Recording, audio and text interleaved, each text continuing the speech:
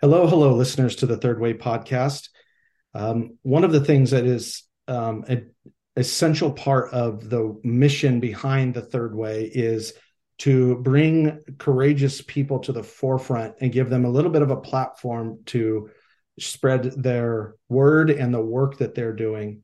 And a few months ago, I came across the feed of Ari Honarvar, who I reached out to her. I was so impressed by what she does. And let me give you a little bit of intro, and then you get to meet Ari, and then we're going to have a great conversation about authoritarian theologies. So, Ari is a award-winning writer, visual artist, and speaker, and she has a special emphasis on using poetry and music as bridges across war-torn and conflict-ridden borders. She is the Iranian musical ambassador of peace as well.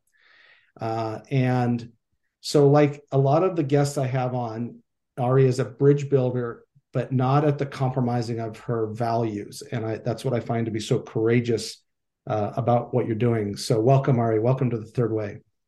I'm so looking forward to our conversation, Justin. Thank you so much.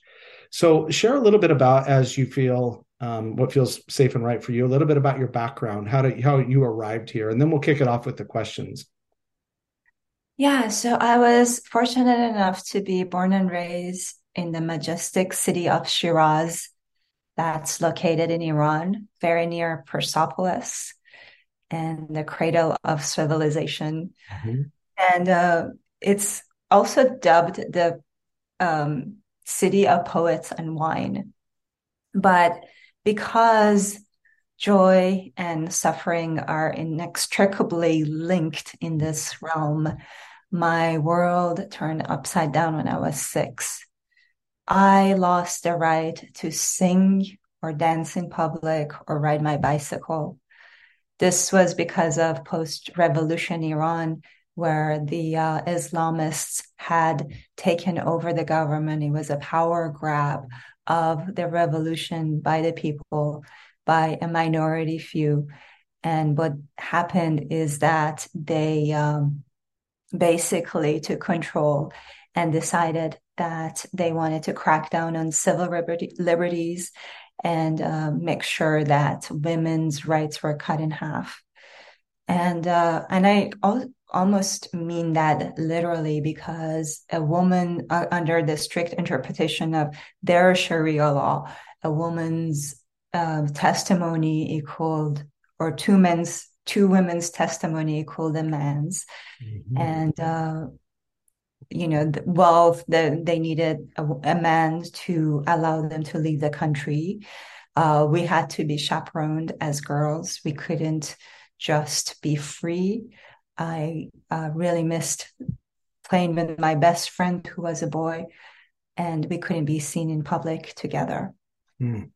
So that's the background. And then, just as this war on women was becoming our new normal, Saddam Hussein attacked Iran and started a war that lasted 8 years Mhm. and destroyed countless lives on both sides.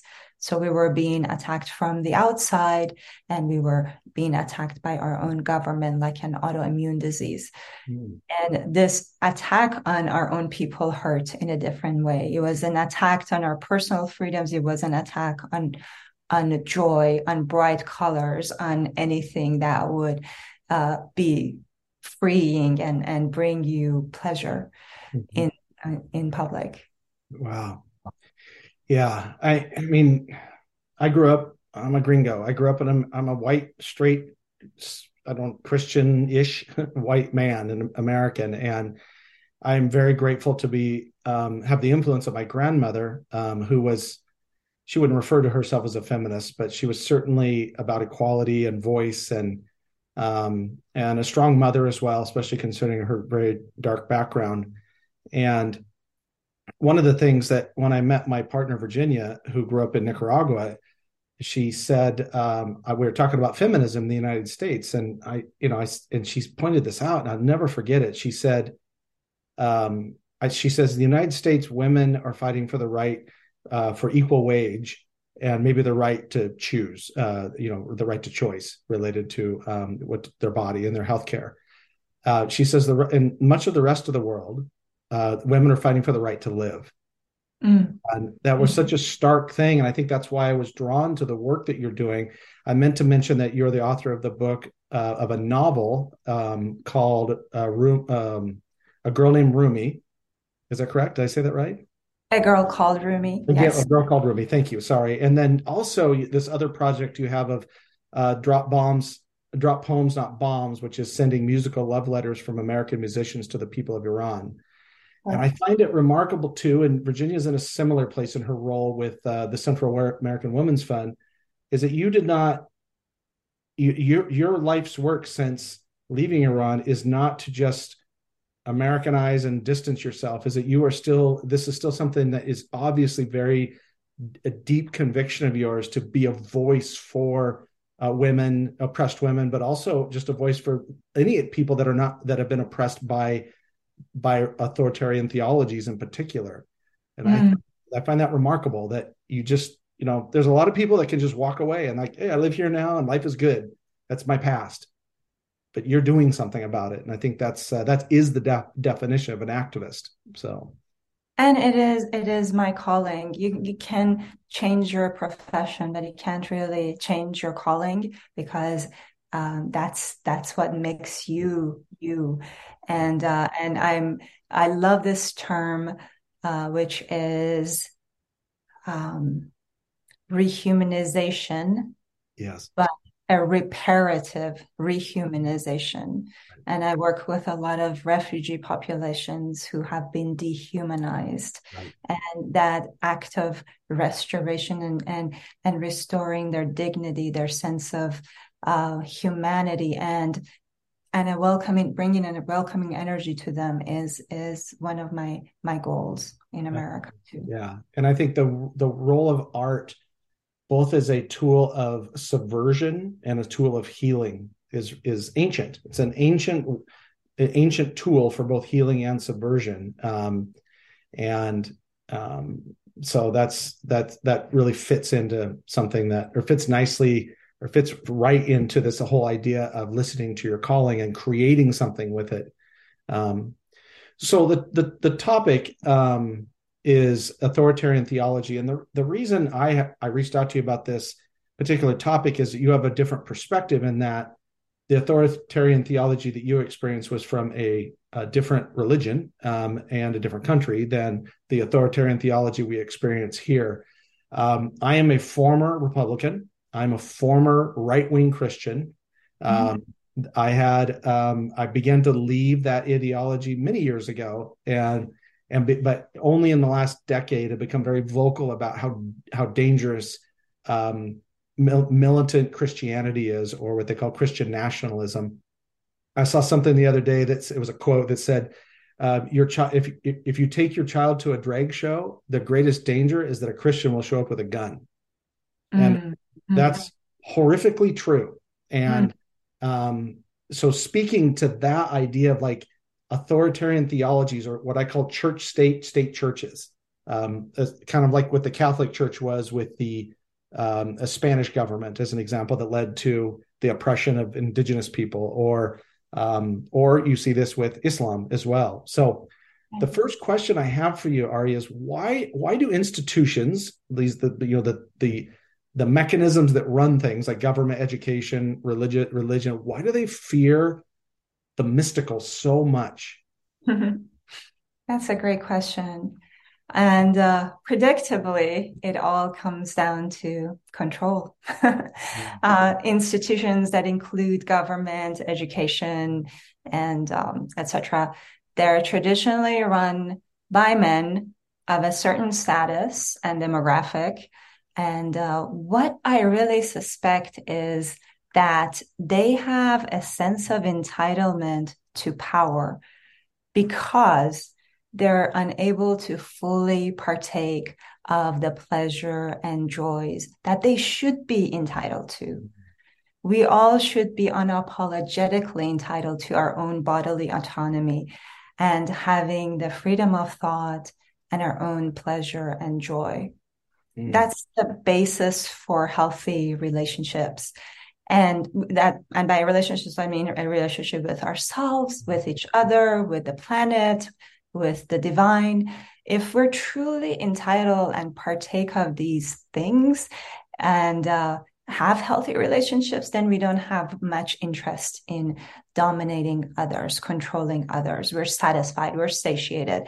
Mysticism is a path to cultivating intimate and healthy relationships. Mm. For the mystic, for example, prayer, we're talking about theology. Prayer is the lover's whispering to the beloved, to the divine.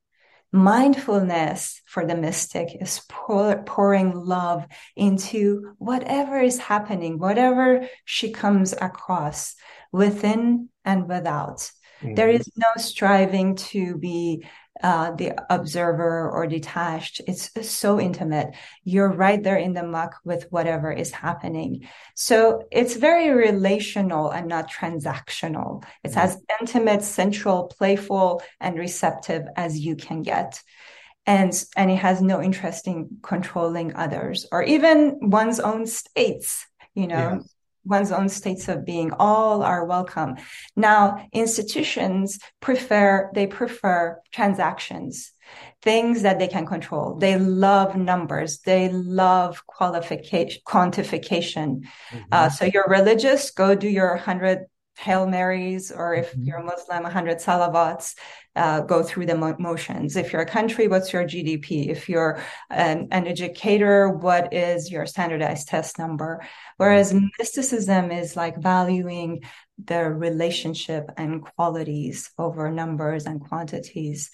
It has no interest in control. And I love this Rumi poem, this verse that just came about how I'll say it in Farsi. It says, "Maporsid za ahval haqiqat ke ma bade parastim na peyman shomarim."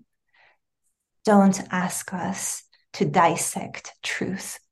We are worshipers of the sacred wine, not accountants of wine cups. Wow. Man, I can't top that. My opinion feels feeble. I don't often feel that way. But I think it comes down to power. You mentioned that a little bit about that. And that what institutions produce is a collective narcissism. And collective narcissism tends to be masculine in its energy footprint, around control, what I refer to as insertion without permission. So that's everything from rape to colonization is the masculine inserting itself without permission. And so I think at its depths, narcissism is a deep fear of being seen. And if you have the power, you can build institutions that control the way you're seen. This is why in a totalitarian regime, the first thing they do is they kidnap, they arrest or kill all the artists, because the artists are the ones telling the truth about who they are. I think that another aspect to this, and it goes to the Rumi poem, the quote you just said, that the spirit is the natural state, and in the spiritual realm, control is safety, but it's not safety in terms of data or high walls or who has more. It's a different kind of safety. Bell Hooks said, "Love liberates," and that's I think that you can build institutions where it's what I call institutions of negative enumeration. So the U.S. Constitution is very rare in that it's negative enumeration, and the country has had many failings related to equality, but the negative enumeration, that the government cannot do, is the protector of natural rights. And it is, to me, the natural right to be free, which is a direct threat, especially to authoritarian theologies, which get all of their value by what I call piece of shit doctrine, by dehumanizing the people that are part of the institution itself and venerating people within a power structure. As a Christian, Jesus spoke specifically against that. And but you see it is rampant, especially in American Christianity, is a veneration or worship of status. Mm-hmm. And so all of that leads to ultimately fearing the mystic. I had the observation, I don't know when this happened, but at some point, like the Christian Bible was a book of clues, and it became a book of laws. And if it's a book of laws, it has to be enforced. And I have a friend who's a Sufist, and he says the same thing about the Quran and extremist, fundamentalists in Islam as well. As they don't treat it as a book of poetry or a book of clues. They treat it as a book of laws, and that's why they need institutions in order to enforce those laws. Mm-hmm. Mm-hmm. Absolutely. I love how you talked about collective narcissism. And I have talked about ripened narcissism. Have you ever heard that term? No. Yeah. So it becomes from the Greek myth, the narcissus, the young, beautiful man falls in love with his own image, and this adoration renders him completely unable to move, and he ends up, just being stuck there, completely stunted. But the Persian version of this myth is that Narcissus dives into the lake to reunite with his beloved. Yeah, I've read that. And Yeah. unable to swim, he risks everything. Mm-hmm. And when he drowns, two narcissus flowers emerge at the edge of the lake, and they're his eyes. They're his eyes seeing all of life as a reflection of himself. And in their pleasure, they emit the most heavenly fragrance. And this death and reemergence is about how, as a society, we're basically stunted narcissism. Our narcissism hasn't ripened. We haven't seen ourselves in others. We haven't seen ourselves in everything. And when we actually do go through that death and rebirth process, it transforms us so profoundly that our narcissism, instead of being stunted, it opens into this radiant, glorious love. Yeah. It becomes impossible for us to not see each other, ourselves in each other. And that is what you're talking about, where things are so relational, so intimate, and you're just being responsible for your beloved. It's got so much accountability, right? Yeah. When it's not just, oh, love me. No, I am an accountable lover. I will do what I can to protect the earth, to protect the one vulnerable, to protect every being that crosses my path. Yeah. And you said it earlier, it's relational, not transactional. And in a conscious relationship, it is two mirrors looking at each other. And there's a truth within the feminine in particular that is undeniable. So the divine feminine reflects back the shadow of the masculine as an example. And it's not gender related so much as it is energetic. And so that kind of goes to the second question, which is why is the feminine, and I say feminine both in terms of the gender of woman and women, the people that identify as women being oppressed, but feminine more as an energy. Why is it often the main target of authoritarian theologies?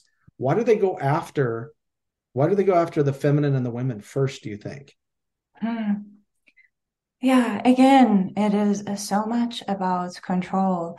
In my book, A Girl Called Rumi, there is a scene where there's a gathering and people are talking after a bloody wave of executions that has swept the country. And one of the characters says, if you think about it, freedom of thought is a feminine way of governance. Oof. In that approach, there is no fear of ideas, political or otherwise. A patriarchal society like this can't handle freedom of thought. Just like women, thoughts will have to be controlled for this kind of government to survive. That's so interesting, man. Yeah, it does seem, and I had this. I won't get into too many details, but I've been doing Virginia and I've been going to actually he's a neurobiologist, and he's got a treatment that sort of rapidly resets your nervous system from trauma.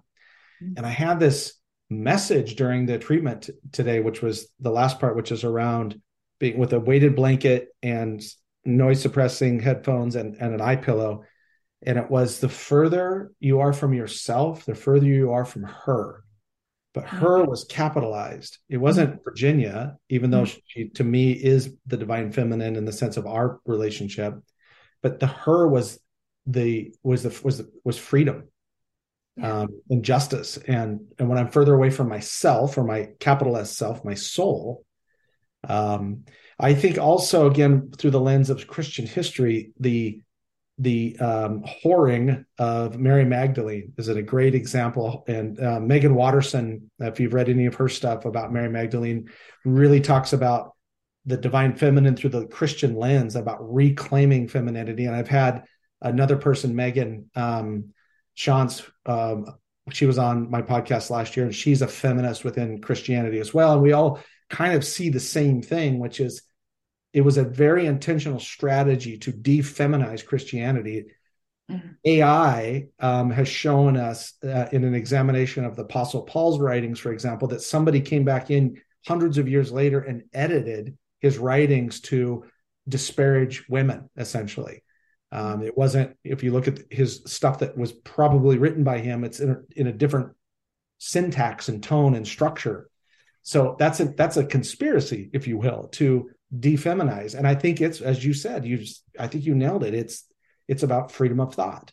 And if you can control the feminine, you can control freedom of thought, and then you get to keep your power.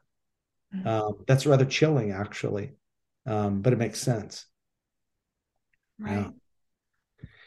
So I think a lot of people, especially people that listen to this podcast, that are kind of within that realm of consciousness, they want to know what to do. It's not just enough to know the ideas. They may not be an activist directly like you are or Virginia is, but they at least want to be active in a solution, or in countering or combating the things that are a threat to what they believe in. So my last question for you, Ari, is, what is the best weapon? And I use that term on purpose. Feel free to modify it to something else. But what is the best weapon against an authoritarian theologies? What can someone do to fight back or protect themselves, or fight for justice against authoritarian theologies? I would say that fully inhabiting our bodies. And as you were talking about the your want to be closer to her, capital her, which is freedom, and keep closing the gap with whatever means that is available to us.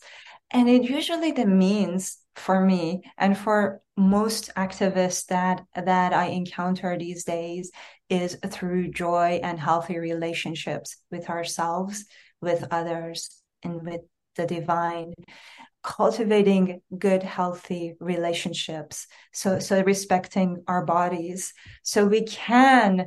It's a marathon, right? We want to just. It's hard enough to maintain this body. Now I have to care about the world too, right? So it's too much to ask if we're not constantly orienting ourselves to that joy, to that freedom, to savoring life, to savoring pleasant moments. I wrote an article a while ago.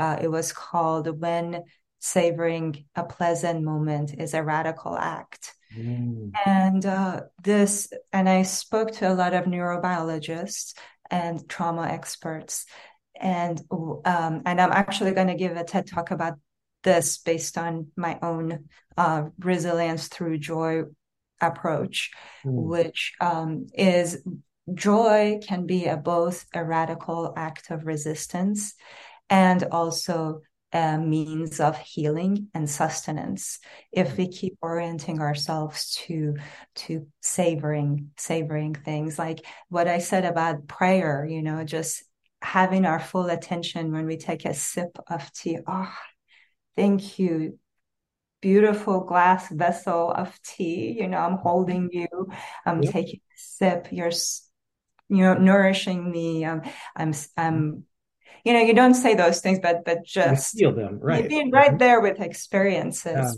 right. And I also dance with refugees. That's one of the things I do as a way of, dancing was denied to me as a child. And when I came to the US I came without my parents under extraordinary circumstances. I was an unaccompanied kid. And one of the things that I did, I danced a lot, and it helped me reduce PTSD and anxiety and depression. And I didn't know why I was dancing, but it felt good. Now the science is backing that up. And also dance is such a stigmatized thing.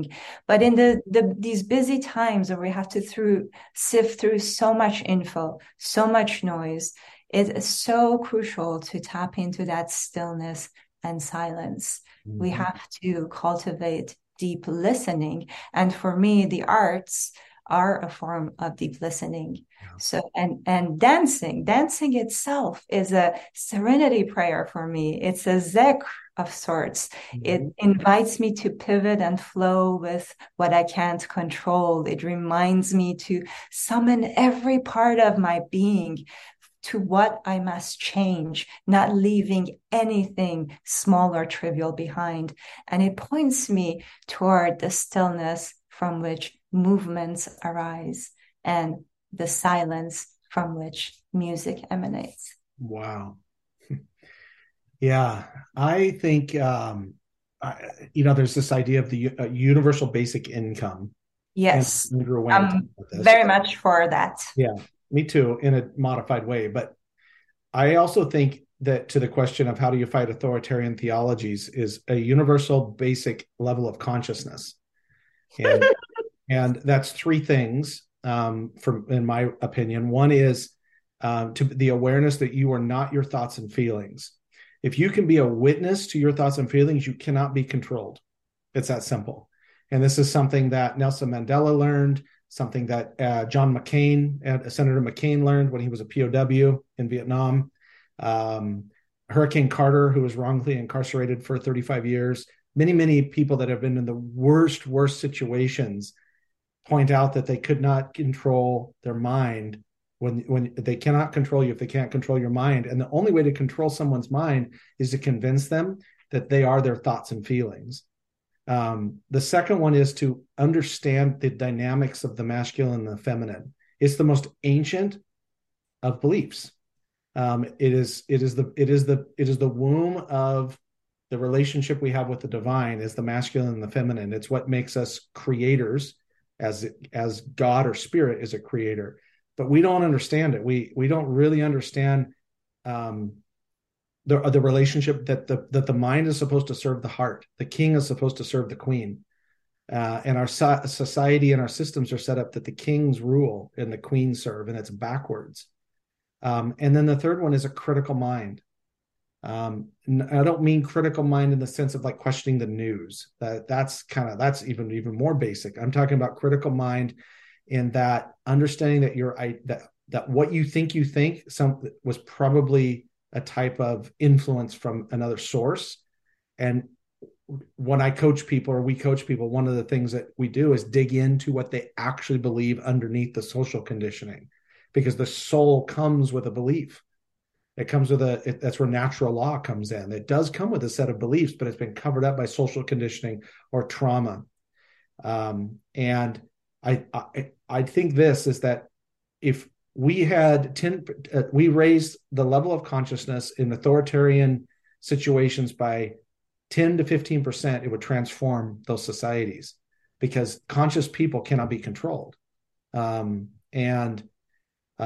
so in the United States, this is just being aware of the influence of religion, Christianity in particular, on our policies, our way of life, on what we consider to be freedom, is just be aware of it. I'm not saying you have to fight against it entirely.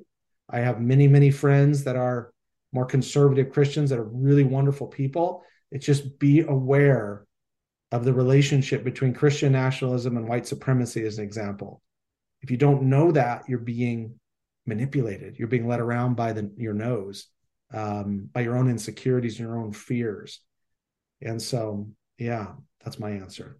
Yeah, that's one of the blows from after Roe v. Wade got overturned. Uh, Mm-hmm. I wrote a piece for Newsweek, and it was about the similarities between what happened in Iran, where there was a guardian council of these men in black robes deciding everything, Mm-hmm. and the Supreme Court here, that Yeah. they have a Christian agenda. There is no separation of church and state, because there's no separation between finances and benefits that they can get from investing in different uh, Right. types of financial institutions, Mm-hmm. and their judgments. And the same thing with our governing body is very much tied to and there's an economic aspect to it. Right. The church has always been very wealthy. Mm-hmm. Now, the church has transformed. It's not necessarily church, but there are corporations, they're Right. global institutions that are now they're Yeah, filling it's just that the belief hole. systems, Yeah, right? Yeah, that's right. Yeah, we have. I mean, the traditional church is, waning in influence, except within evangelicalism, it's very strong still. But that's going to go away too. Um, and there's new religions emerging. The religion of consumerism is an example. The religion of status. I don't know if you're familiar with the prosperity doctrine, which is a Christian, in air quotes, model that really is just materialism or consumerism. That the more shit you own, the more God has blessed you, and that's just gross to me. And I'm a capitalist, but I'm aware that most of the time what we're doing with our systems is just trying to fill the hole that our soul is supposed to occupy. exactly. That's what I'm saying. We need to be coming back to ourselves, and those the holes that need to be filled. There's nothing external that can really fill them, except for good relationships, Yeah, healthy relationships. healthy relationships. But even then, if you don't have a healthy relationship with yourself, you will end up in some sort of, that triangle of victim, tormentor, hero, or rescuer. You end up there, and that goes around and around and around until you love yourself, truly Exactly. love yourself. Yeah. That will be repeated, and then you look at sort of collective trauma, collective abuse comes from um, groups of people that do not know their own worth, have been convinced that they're worthless. Again, back to the piece of shit doctrine that I was referring to. Yeah, and you're absolutely right. Whenever I say relationships, I always mean relationship with oneself, with the Yeah, planet, and with each other and the exactly. divine. And Those things, it's everything is very, very, that's all about mysticism. It's the intimacy with all those aspects. And as far as that, again, that reparative rehumanization is so needed right now. One of the things that I would do with the kids who were like me, they came to the border on their own without their parents, and a lot of them were assaulted. A lot, these are girls, 11 to 17. Several were pregnant not by choice, mm, and they have been told this whole journey, or maybe all their lives, that they're pieces of shit, they're nothing, they're worthless, they're just there for the pleasure of the man, and that's it. mm, And so I would sit them in a circle, and I would just look at them, and I would say, "Tu eres amada, tu eres preciosa, tu eres digna. You are worthy, you are precious, you are beautiful, you are important. Don't let anyone tell you anything different." And I would say that over and over again, looking at each right. girl, and until we're all crying, until every girl had heard that. Yes. There's a TED talk that the therapist talks, who's British, and she says the power of the phrase "I am worthy" and repeating it over and over again. And yeah, I could keep talking to you, but in the spirit of um, the format, maybe we'll do this again. But I will link to your book and your website and everything in the show notes, and obviously promote this on social. But what can listeners do to support you, Ari, in your work? What's the best thing they can do to support you? Ah, thank you. Well, my book, my Oracle cards, I have a number of um, resilience through joy workshops that I do. But also I have something super fun that I hope everyone does, and it stands for freedom. And I have that on my website, and people from 7 continents, even Antarctica, are joining in the dance for freedom to bring attention to the Iranians and their struggles right now against a theocratic fundamentalist regime, but also, just freeing our own body, bringing our healing to our own self, and have a sense of expression. Awesome. Thank you so much. This was really, really insightful, and thank you for all your wisdom and presence. Thank you. Thank you, Justin.